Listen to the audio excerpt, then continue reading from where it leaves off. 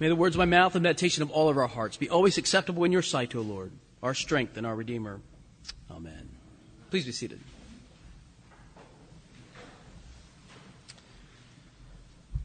Las Vegas City Councilman David Regelman told ABC News of resident Kenneth Epstein that his home was, and I quote, one of the worst cases of hoarding that anyone has ever seen.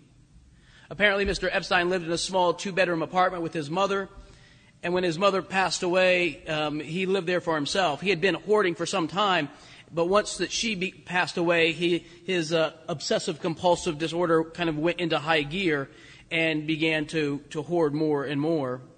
One of the things that the councilman, Mr. Riggleman, said of Mr. Epstein was that his hoarding was unique in this way, and that many hoarders, they would stack things up, even up to the ceiling, but they would leave paths for themselves to walk through the house.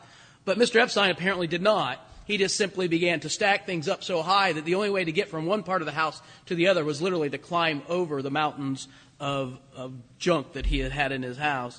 And so, naturally, residents began to complain. They complained of foul odors, of the unsightliness of it. And, of course, they're worried about the safety of Mr. Epstein.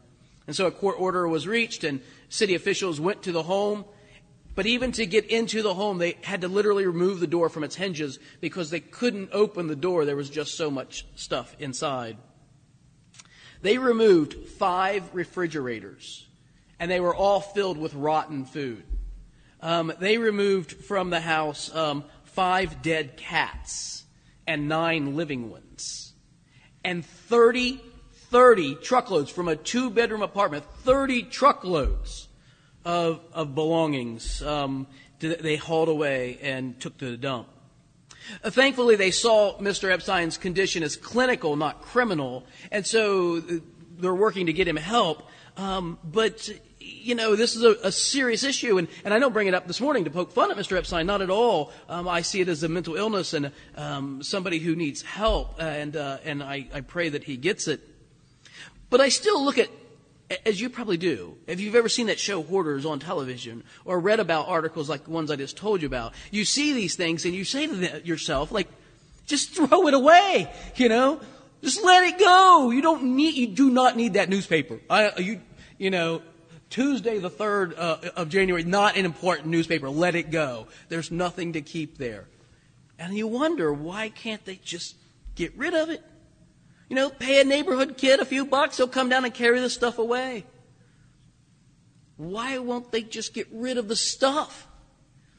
And then I ask myself, and why won't you get rid of your stuff? I'm not a hoarder, but I might verging on the area of pack readiness, Why do you hold on to your stuff?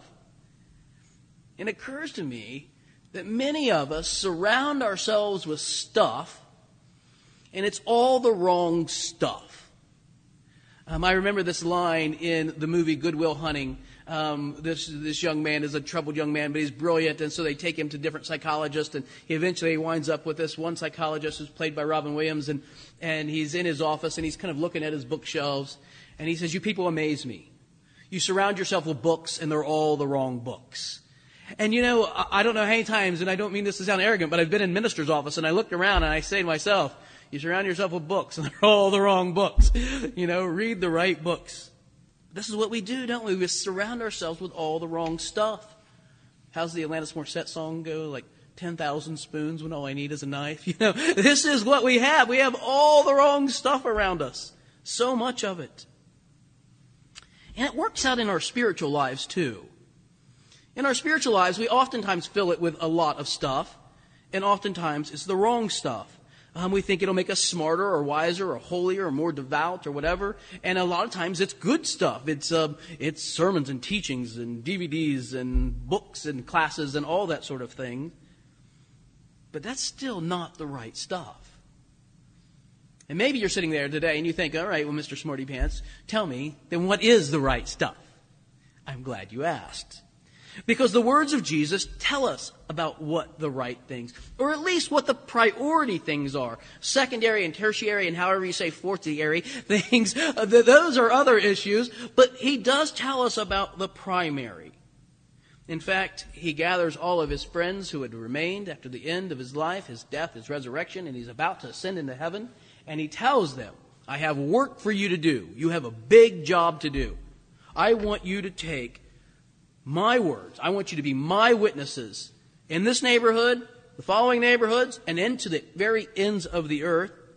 But before that, I want you to make sure you have the right stuff. Let me read to you from the Acts of the Apostles, chapter 1. This is not in your bulletin, but just listen to me. While staying with them, Jesus ordered his disciples not to depart from Jerusalem, but to wait for the promise of the Father, which he said, you heard from me. For John baptized with water, but you will be baptized with the Holy Spirit not many days from now. You will be baptized with the Holy Spirit. Wait here. You have a big job to do, but wait here. You have an enormous task, but wait for this. Now, I don't know if this ever happens to you at work. The boss comes up and says, hey, look, I've got this enormous project. It's going to take overtime. It's going to take weekends. It's going to take nights. You're going to have a lot to do. This is a big, important project. Maybe the most important of your career. And the first thing you do is under your breath, right? And then the second thing you do is like, what's wrong with Nancy? Why can't she do it? What's wrong with Bill? Is he just sitting over there twiddling his thumbs? You think all these things. But then you realize a journey of 10,000 steps begins with one, right? Time to get to work. If I'm ever going to move this mountain, I'm going to move it a stone at a time. I've got to get this done. Jesus has given his disciples a Herculean task. Go to the edge of the earth. Be my witnesses. But before you do that, wait for this one essential tool. Wait for this one essential reality in your life. Verse 8 of chapter 1, he says this, you will receive power when the Holy Spirit has come upon you, and you will be my witnesses in Jerusalem and in Judea and all Samaria and to the ends of the earth. And when he had said these things, as they were looking on, he was lifted up, and a cloud took him out of their sight. The last words of Jesus to his disciples are, wait. Wait for the Holy Spirit. Now, they do. And in the lesson that was read today, you remember it says, and suddenly there came from heaven. So they're all gathered in this room, and suddenly there came from heaven on the day of Pentecost a sound like a mighty rushing wind. It filled the entire house where they were sitting. And as divided tongues of fire appeared to them and rested on each one, and they were filled with the Holy Spirit, began to speak in other tongues as the Spirit gave them utterance. Three phenomena that I see in this passage right here that I think are important and speak about the essence of receiving the Holy Spirit. First, Luke says there was a sound. Did you hear that? There was a sound like a mighty rushing wind. It wasn't a mighty rushing wind. There wasn't an actual wind. It was, Luke says very specifically, it was like hostera in Greek. It was like a mighty rushing wind. There was this sound of wind-like force. I don't know if you've ever been in a strong windstorm, a hurricane or a tornado, or been near one, but it is terrifying. I grew up in Dayton, Ohio, and just a few miles from us, there was this massive hurricane in Xenia.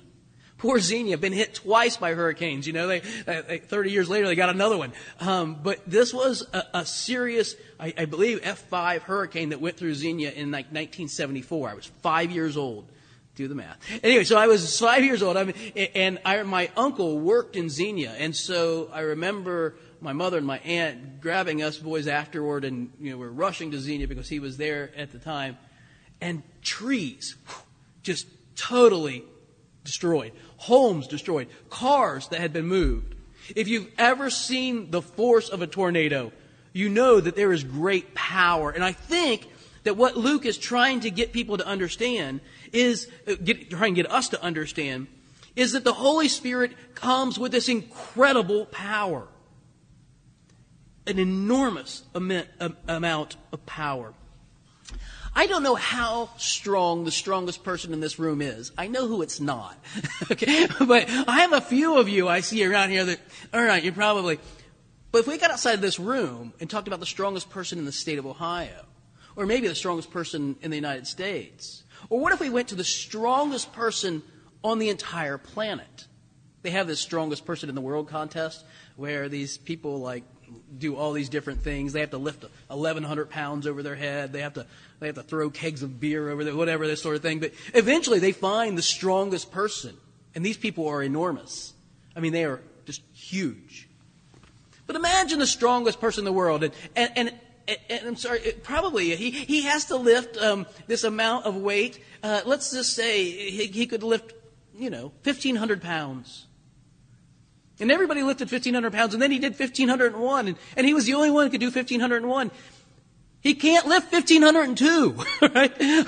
There comes a point where strength reaches its finite capacity. Human strength is always finite. And that's true whether we're talking about physical strength or emotional strength or spiritual strength or whatever kind of strength that you want to talk about. But not so with God. The Holy Spirit brings an infinite capacity for strength and power. The Holy Spirit brings power. Why does Jesus tell his disciples, wait here? Because he knows that if they try to do it on their own, they're going to run out of strength.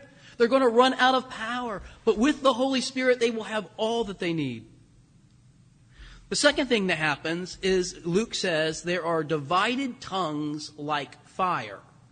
Again, not divided tongues of fire, but like fire. There's like this fire that comes down upon the disciples. Throughout the Bible, fire is often used as a symbol of purity or God's purifying work. Perhaps you remember the story in Isaiah chapter 6. Isaiah the prophet says, in the day that King Uzziah died, I found myself in the temple. I think Isaiah has this vision, this mystical vision. And he says he becomes aware of the presence of God and he falls down on his face. He can't believe, that this mortal man, this sinful man in the presence of a holy God. And he just says, woe is me, I'm undone. I live among a people of unclean lips and I have unclean lips. Well, then listen to what Isaiah says. And then the foundations of the threshold shook. And he says these seraphim fly around like these angels. And the foundations of the threshold shook, and the voice of him who called filled the house with smoke. And I said, woe is me, for I am lost. I'm a man of unclean lips, and I dwell in the midst of a people of unclean lips. And my eyes have seen the King, the Lord of hosts. Then one of the seraphim flew to me, having in his hand a burning coal that he had taken from the altar. A burning, flaming coal. And he touched my mouth and said, behold, this has touched your lips, your guilt is taken away, and your sin is atoned for. The fiery coal from around the altar, he sees, and it touches him, and he's cleaned, he's purified. In the prophet Malachi, the prophet says, predicts the coming of the Messiah, and speaking for God, he says, behold, I send my messenger, and he will prepare the way before me. And the Lord whom you seek will suddenly come to his temple, and the messenger of the covenant in whom you delight. Behold, he is coming, said the Lord of hosts. But who can endure the day of his coming? Who can stand when he appears? For he is like, listen to this, a refiner's fire and like fuller's soap.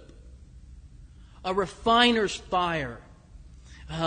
Those who understand the work of metals. This is taking pure metals that have like rock and other materials in them. Like you take gold, you've kind of, however you do it, you've mined out some gold and there's some rock that's around it. And what you do is you put it in a pot and you burn it hot until it's a liquid. And then the heavy metals will sink to the bottom, and the top is like the impurities, and the refiner will skim those off and heat it up again until all the impurities are gone. This is the image that Malachi gives. Jesus in Luke's gospel, he says, as people were in expectation and all were questioning John the Baptist, whether he might be the Messiah, John answered them saying, I baptize you with water, but he who is mightier than I is coming, the straps of whose sandal I am not worthy to untie. And he will baptize you with the Holy Spirit, listen, and with fire.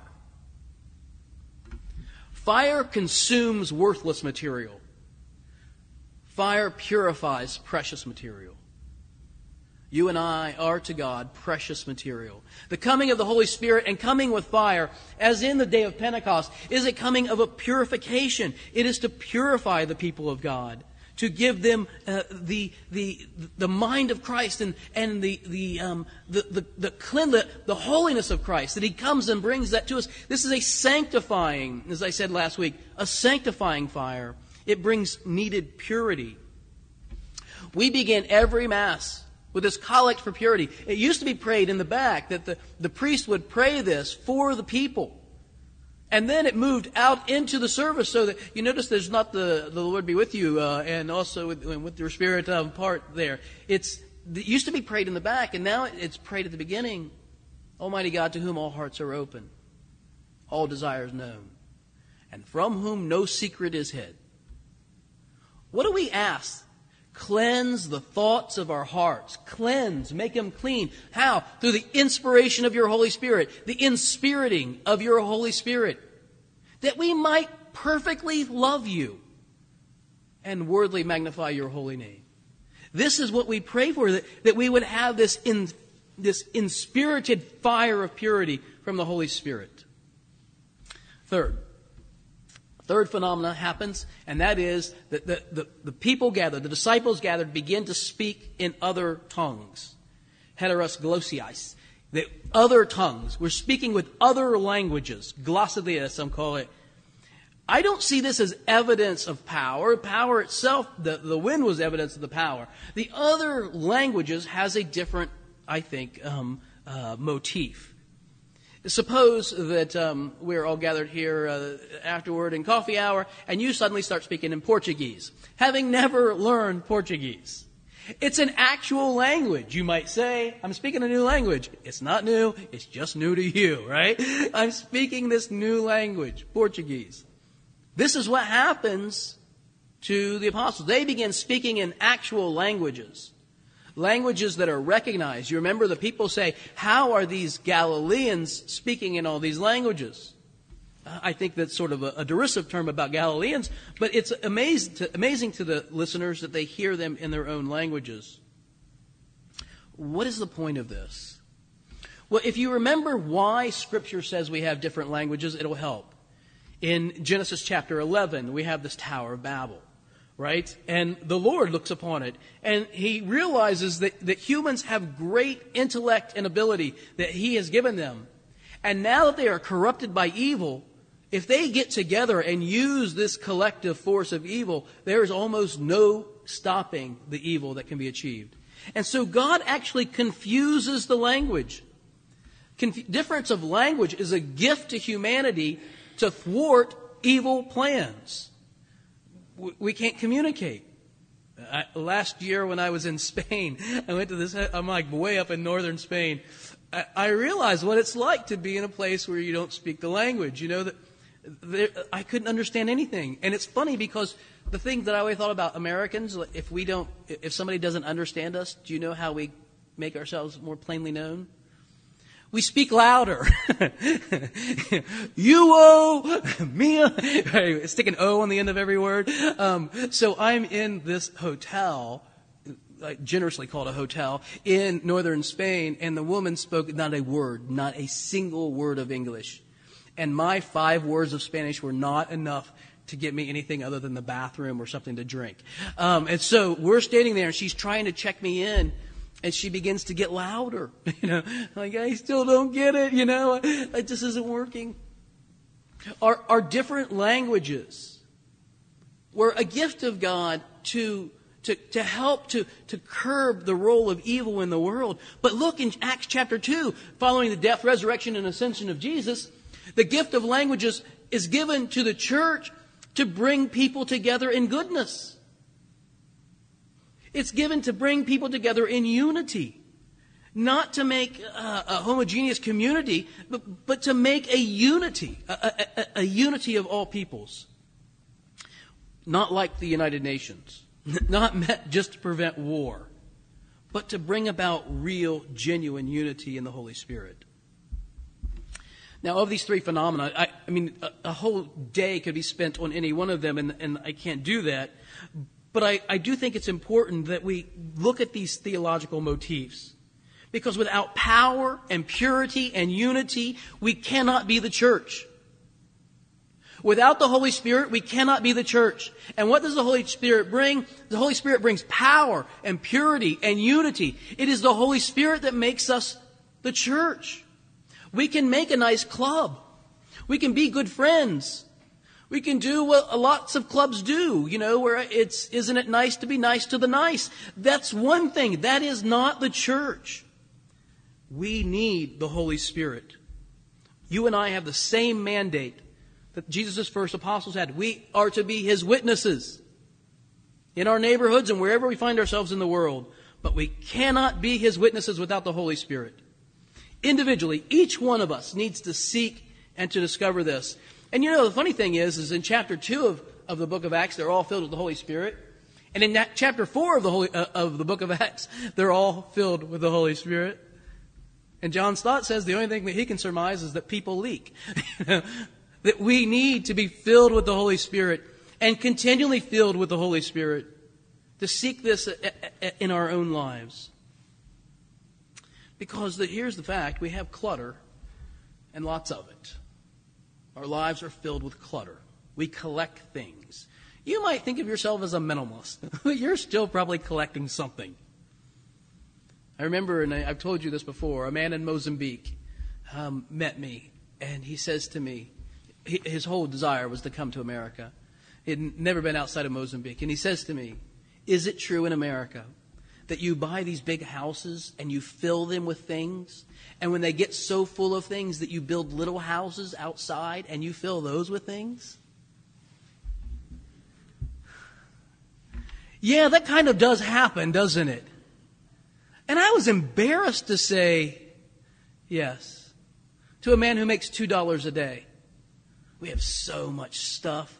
We have so much stuff. We have to build little houses outside of our house to make places to put more stuff. We fill our lives with stuff, and it's oftentimes the wrong stuff. What then is the right stuff? That we would wait for the gift of the Father. In the name of the Father, and the Son, and the Holy Spirit.